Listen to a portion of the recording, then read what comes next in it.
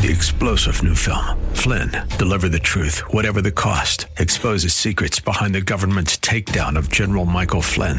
Flynn knew what the intel world had been up to. He ordered the first audit of the use of contractors. This set off alarm bells. He told the truth. He was the most dangerous person for Donald Trump to hire. They had to get rid of Flynn. Flynn, deliver the truth, whatever the cost. Available now. Watch it today. Go to salemnow.com. salemnow.com. Today on Cornerstone Connection with Pastor Gary Hamrick.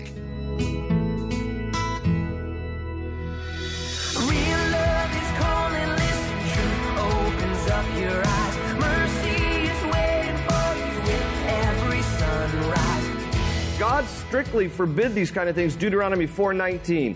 God said, and when you look up to the sky and see the sun, the moon, and the stars, all the heavenly array, do not be enticed into bowing down to them and worshiping things the Lord your God has apportioned to all the nations under heaven. In other words, listen, folks, it's great. Appreciate the handiwork of God's creation. I love a beautiful sunset or a beautiful sunrise. I love the constellations and the stars against the night sky. Just don't bow down and worship them. And that's what Manasseh was doing. This is Cornerstone Connection, the radio ministry of Pastor Gary Hamrick of Cornerstone Chapel in Leesburg, Virginia. Pastor Gary is teaching through 2 Chronicles. It's almost impossible to look at all the wondrous aspects of creation and not be amazed.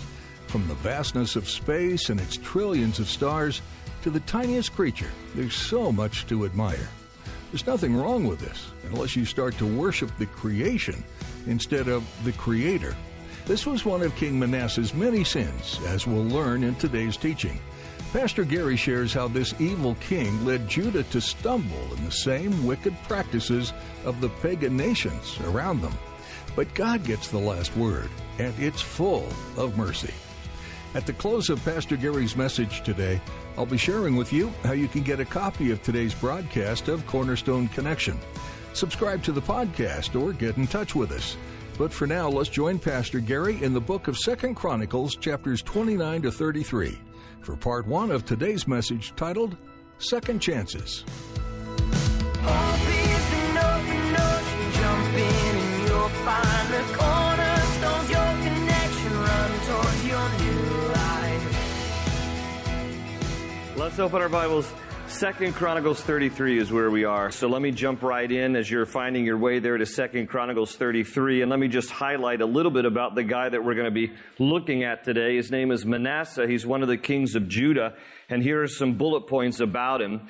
In Hebrew, his name is pronounced Manasseh, and it translates causing to forget. So, I mean, not the most endearing name for your child, but, forget you. But anyhow, that's what he gets. He's 12 years old when he becomes king. Very young because his father Hezekiah dies, so he takes over as king at the age of 12.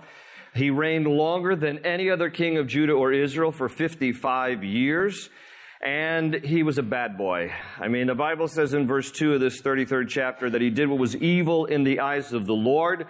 And Manasseh is considered the most evil of all the kings of Israel and Judah by the ancient rabbis. So that's the guy we're going to be looking at. And I'm going to read the first 9 verses of chapter 33 and dive into our study. Verse 1 says, Manasseh was 12 years old when he became king, and he reigned in Jerusalem 55 years. He did evil in the eyes of the Lord, following the detestable practices of the nations the Lord had driven out before the Israelites. He rebuilt the high places his father Hezekiah had demolished. He also erected altars to the Baals and made Asherah poles. He bowed down to all the starry hosts and worshipped them. He built altars in the temple of the Lord, of which the Lord had said, my name will remain in Jerusalem forever. In both courts of the temple of the Lord, he built altars to all the starry hosts. He sacrificed his sons in the fire in the valley of Ben Hinnom, practiced sorcery, divination, and witchcraft, and consulted mediums and spiritists. He did much evil in the eyes of the Lord, provoking him to anger.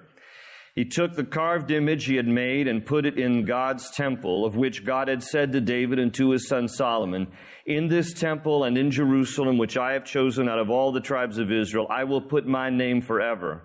I will not again make the feet of the Israelites leave the land I assigned to your forefathers, if only they will be careful to do everything I commanded them concerning all the laws, decrees, and ordinances given through Moses." But Manasseh led Judah and the people of Jerusalem astray, so that they did more evil than the nations the Lord had destroyed before the Israelites.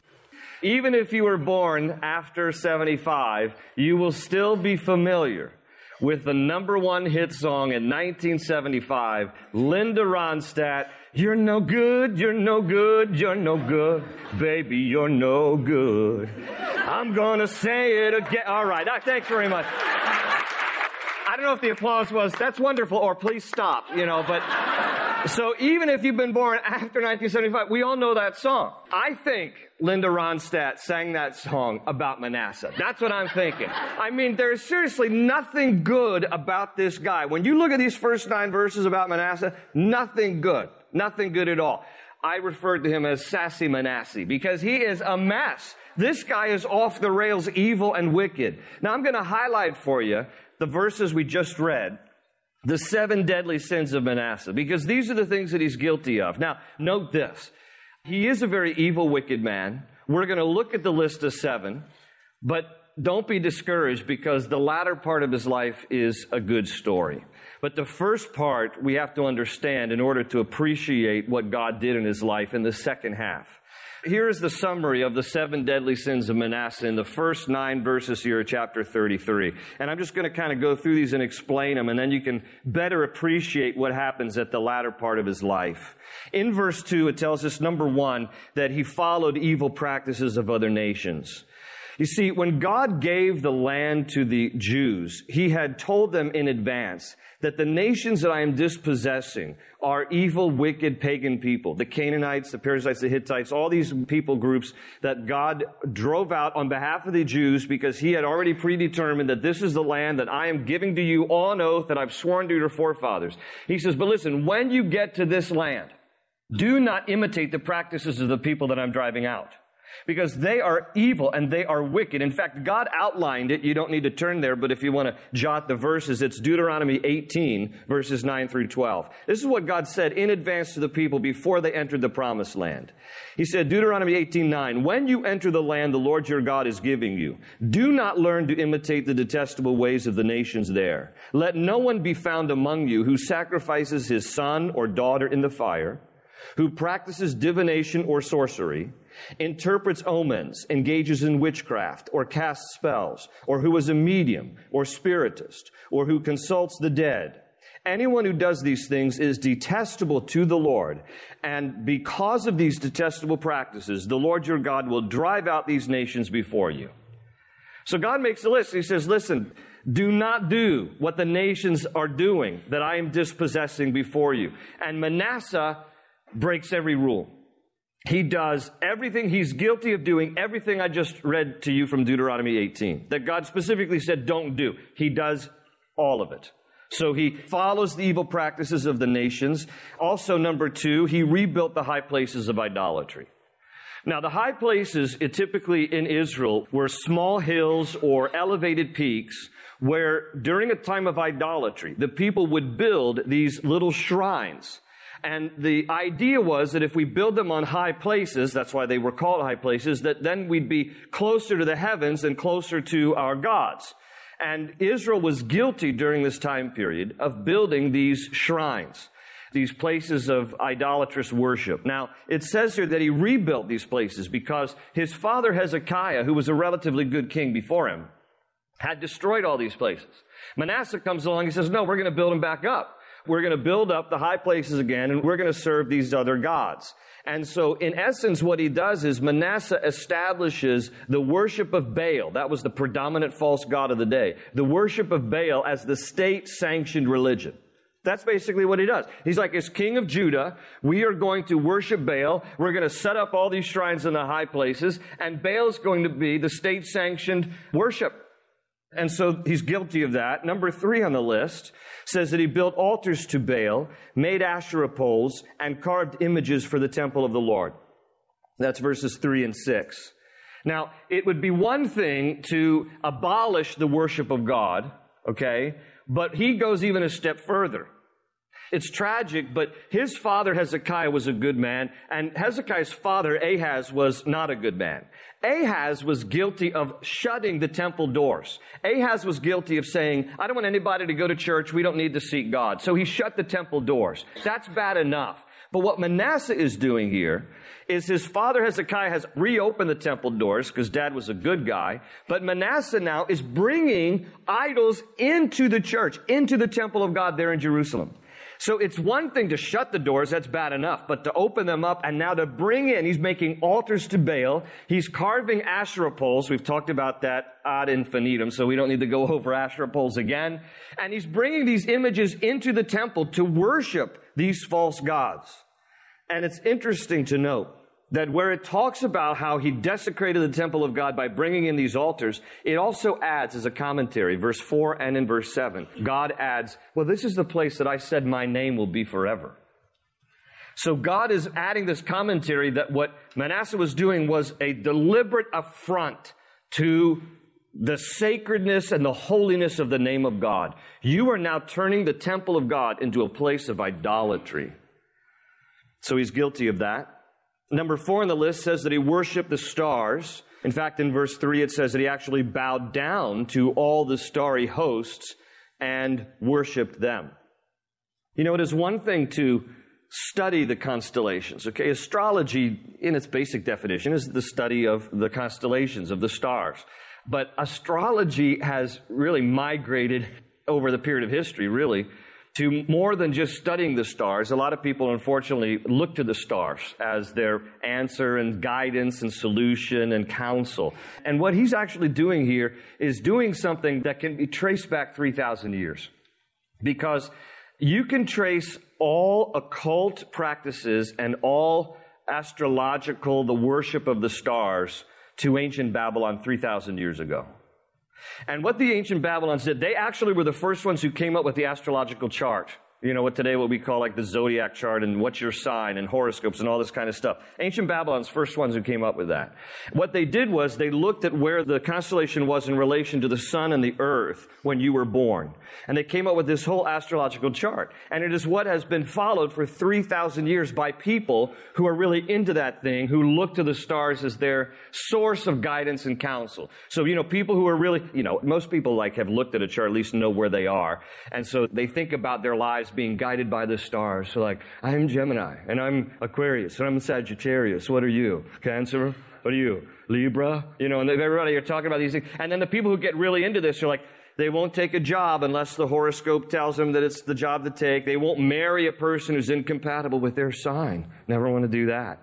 Well, here's the real kicker. I don't know if you know this. A couple of years ago, scientists realized that because over 3,000 years, since the astrological charts were first drawn by the ancient Babylonians, over the last 3,000 years, the earth has wobbled.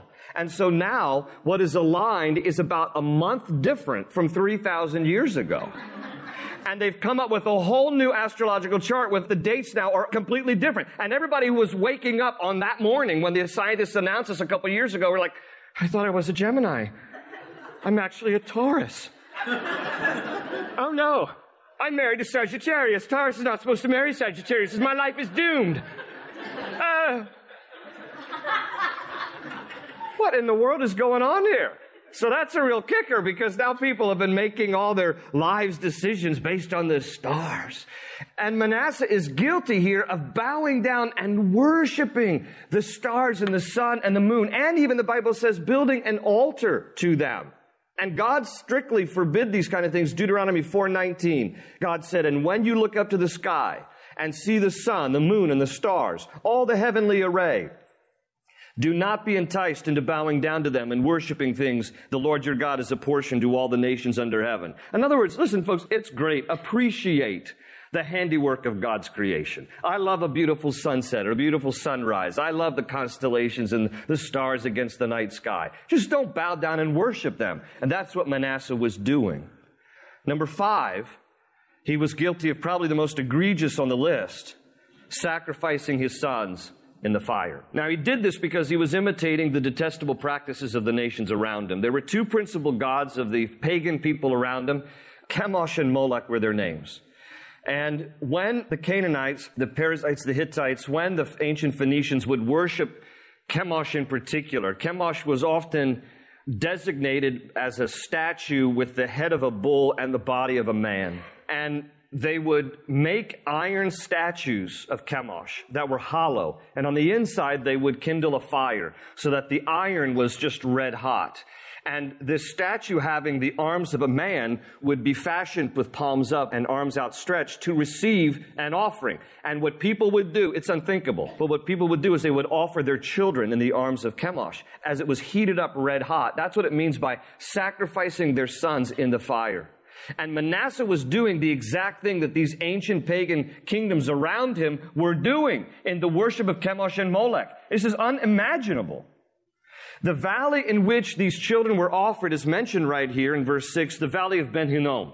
The valley of Ben Hinnom today has been called the Valley of the Children. And there's a placard in Israel when you drive over the valley of Ben Hinnom. There's a placard called In Memory of the Children, because the Jews today do not want to ever forget the atrocities of their history when children were sacrificed in this place to the worship of these false gods.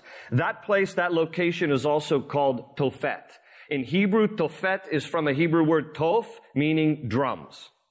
Because when they would sacrifice their children, they would beat the drums to try to drown out the screams of dying children. That's the name of this place. And this is what King Manasseh was doing, offering his own sons in the fire in the worship of these false gods. And it tells us about Manasseh in 2 Kings 21:16 that moreover, Manasseh also shed so much innocent blood that he filled Jerusalem from end to end. Number 6 on the list tells us that he practiced demonic rituals. The latter part of verse 6 says that he practiced sorcery, divination, witchcraft, consulted mediums and spiritists, and he did much evil in the eyes of the Lord, provoking him to anger. And all of those terms, sorcery, divination, witchcraft, consulting of mediums and spiritists, all of that is tied into the demonic. Folks, we need to understand that there are principalities and powers and spiritual forces of evil in the heavenly realms that Paul writes about in Ephesians chapter 6. There's a demonic realm that is unseen. When Satan rebelled against God in heaven, and the Bible says he took a third of the stars with him, referencing the angels who rebelled with him. Those unseen fallen angels are demons. And there are still ways, obviously I'm not encouraging this, but just as a matter of fact, there are still ways that people can tap into the demonic today. What Manasseh was guilty of is today just, been modified. So listen, strong caution here. Don't think that some of this stuff is just, it's just Hollywood, it's just wacky, it's just make-believe. Some of it, of course, perhaps is made up, but there's real connection to the demonic with things like seances, Ouija boards, palm reading, tarot cards, all this kind of stuff. And I would strongly caution you, too, to filter television shows and movies, because even Hollywood loves to glamorize the dark side of the supernatural, to make it seem, engaging, and people become enthralled with this kind of thing and fixated on it. But again, some of it is perhaps there are charlatans with this kind of stuff, but the reality is that a lot of this is demonic. We have people consulting mediums to connect with the dead. We even have a reality show. I don't even know if it's still on anymore. It used to be called The Long Island Medium. Is that show still on? I don't know. But listen, you might look at her and go, oh, she's just making this stuff up.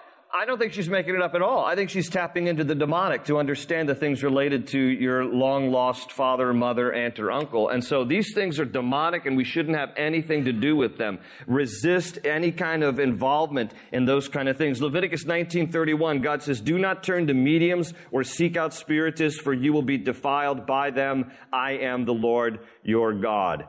And then number 7 on the list, it says that he led Judah astray from the Lord, which is self-explanatory. I mean, what more needs to be said? If you're doing the first 6, of course, you're going to be led astray, and you're going to lead the people of Israel astray because you're the king. And so that's what's happening here. These are the 7 deadly sins of Manasseh. Now, you look at this list of this guy, and you might think to yourself, and it would be true, pretty evil, pretty wicked. I mean, the Bible describes him that way clearly. But the amazing thing about his story is that God never gave up on him. And I don't know where you might be in relation to the Lord or where friends of yours might be, and you might think of yourself or think of others as, man, they're completely lost. And there's no chance for that person to be redeemed. And, look how wicked and evil and sinful. And I want you to note what happens here in Manasseh's life, because the latter half is better than the first half. In verse 10, look at verse 10. It says, the Lord spoke to Manasseh and his people, but they paid no attention. Now, the last part of that verse is a sad note, but the first part is encouraging because God was still pursuing this evil, wicked man. And God loved him and loved the nation, that he didn't give up on them. He went after them. He tried to get their attention. He spoke to them. And the inference is, how did he speak to them? The inference is he spoke to them through the prophets. Because ancient Jewish history says, we don't know this for a fact from the Bible, ancient Jewish history says that Isaiah the prophet was sawed in two. He was martyred and sawed in two. There's a reference, a veiled reference to that in Hebrews 11 when it speaks about some of the great men and women of the faith and those even who were sawed in half. And ancient Jewish history tells us that it was King Manasseh who ordered the sawing of Isaiah in two. Because you see, if you're in rebellion against God and there's somebody confronting you about it, you want to shoot the messenger. That's basically what he does. He takes offense that Isaiah is confronting him, and so he doesn't pay any attention to the words of the prophets or whatever God is using to speak to him and to the nation of Judah. No attention at all. King James Version says that they did not hearken to the Lord. Okay, they turned a deaf ear. The truth is that God pursues us, but he also has given us a free will to accept him or reject him. And as much as it breaks the heart of God when people reject him, he doesn't violate that free will, but he will pursue us. Now, he's pursuing Manasseh here and the people of Judah. They're turning a deaf ear. They don't want to have anything to do with God. And as a result, God is going to use a more severe method to get their attention. And the severe method is verse 11. So the Lord brought against them the army commanders of the king of Assyria, who took Manasseh prisoner, put a hook in his nose, bound him with bronze shackles, and took him to Babylon. Okay, Manasseh, you're going to turn a deaf ear to me? I love you too much to allow you to be the way you are. You're on a path of destruction. Your life is going to be in ruins. So what does God do? So he allows a foreign kingdom, the kingdom of Assyria, which is the territory of today's Iraq and Iran. King of Assyria comes down to Jerusalem, besieges the city. God allows this. This is God's rod of discipline. And Manasseh the king is taken captive. Bible says they put a hook in his nose. The Assyrians were ruthless. They would string people like fish on a string. They put a hook through his nose, which a better image of this would be, if you've ever worked on a farm, have seen pictures of a bull with a ring in the bull's nose. Because you can control, the old saying is, a toddler can handle a bull with a ring in the nose, because it's the most sensitive part of the animal and of a human being. They basically would hook through the cartilage between his nostrils, and then they would string him along and drag him like this. Okay, can you imagine the humiliation, the degradation, the embarrassment? 1 minute you're king in a palace, the next minute you're a convict in a prison. And this is the way they treated Manasseh. Hauled along like this, like just an animal. Brutally treated. Taken over to Babylon a few hundred miles away, where God will get a hold of his heart. Sometimes God will resort to crises if that's what it takes to turn us around. Because he loves us too much to allow us to remain the way we are. You might look at this and think to yourself, how terrible is this? I mean, Manasseh dragged by his nose in bronze shackles, humiliated, how degrading. Why would God do such a thing? Doesn't sound like a very loving God. Let me tell you something. This is the best day of Manasseh's life. This is the best day in Manasseh's life. It is a loving God who sees us on a reckless path and intervenes. It is a cruel God who sees us on a path of self-destruction and does nothing. Hope is an open ocean, jump in and you'll find the cornerstones, your connection, run towards your new life. The book of 2 Chronicles takes us through more of the history of the nation of Israel, sharing the trials and triumphs and the faithfulness of God. Pastor Gary is taking us through this Old Testament book here on Cornerstone Connection, and we pray you've been encouraged by the message you heard today. If you live in or are visiting the Leesburg area, we'd love to have you come join us for one of our weekend services.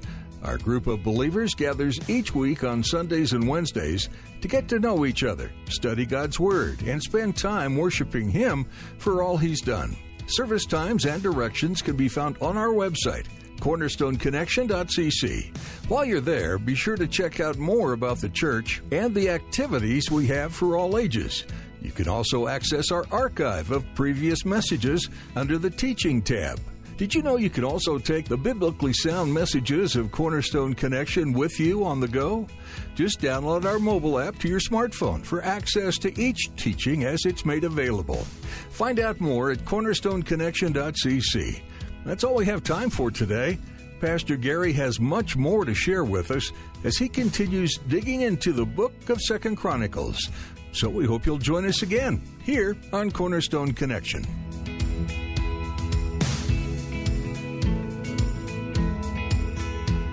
They say you're a wandering soul, that you've got no place to go, but still you know, you're not alone. Real love is calling, listen, truth opens up your eyes. Mercy is waiting for you with every sunrise. Hope is an open ocean, jump in and you'll find the cornerstones, your connection, run towards your new life.